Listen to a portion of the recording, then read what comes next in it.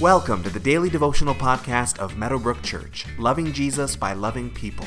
For more information about who we are, find us online at www.meadowbrook.ca.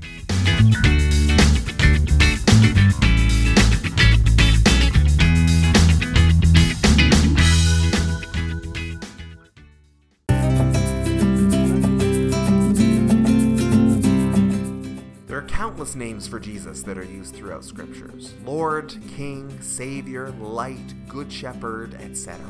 Most titles speak of his power, his glory, his sovereignty, his goodness, but there are also a few names that speak much more of his humility and his humanity and his connection with us. Today's verses contain one of these latter titles. Matthew chapter 12, verses 46 through 50 says, "While Jesus was still talking to the crowd, his mother and brothers stood outside wanting to speak to him. Someone told him, 'Your mother and brothers are standing outside wanting to speak to you.' He replied to him, 'Who is my mother and who are my brothers?'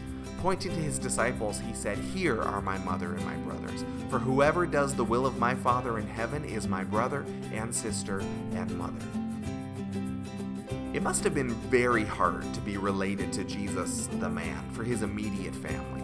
No doubt he loved his family, he honored his parents, but they were nowhere near his top priority as he walked the earth.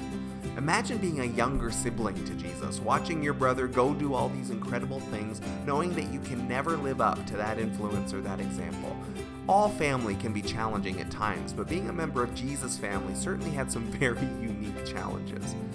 So his mother Mary and his brothers come looking for him. It seems likely that Joseph, his father, must have died at this point, since other than in the first few years of Jesus' life, Joseph otherwise never shows up in the Gospels. Jesus was the eldest son, and culturally he would have been considered to be the head of the home, the caretaker of his mother, but he's actually not home taking care of her. He is fulfilling God's will to travel and teach about the kingdom of God throughout Israel. The family comes looking for him, and in Mark's gospel, it's noted that the family thought Jesus was out of his mind based on the things that he was teaching. But when they come to seek him, he actually doesn't stop his ministry to go see them. It seems rude and dishonoring on the surface, but he's using the moment to actually teach us something. Acknowledging his disciples and then anyone who does God's will, Jesus says, "These are my real family." And now it's not that his blood family wasn't also his family, but the family of God is much bigger than just blood. What is more, here is the God of the universe lowering himself to our level as a person, calling us his own family. We're not ever equal to Jesus, of course, like we would be equal to a flesh and blood brother, but that doesn't change the fact that here he calls us his brother, his sister. Anyone who seeks to do God's will, he counts as family. Jesus is not just your Lord, he is your brother.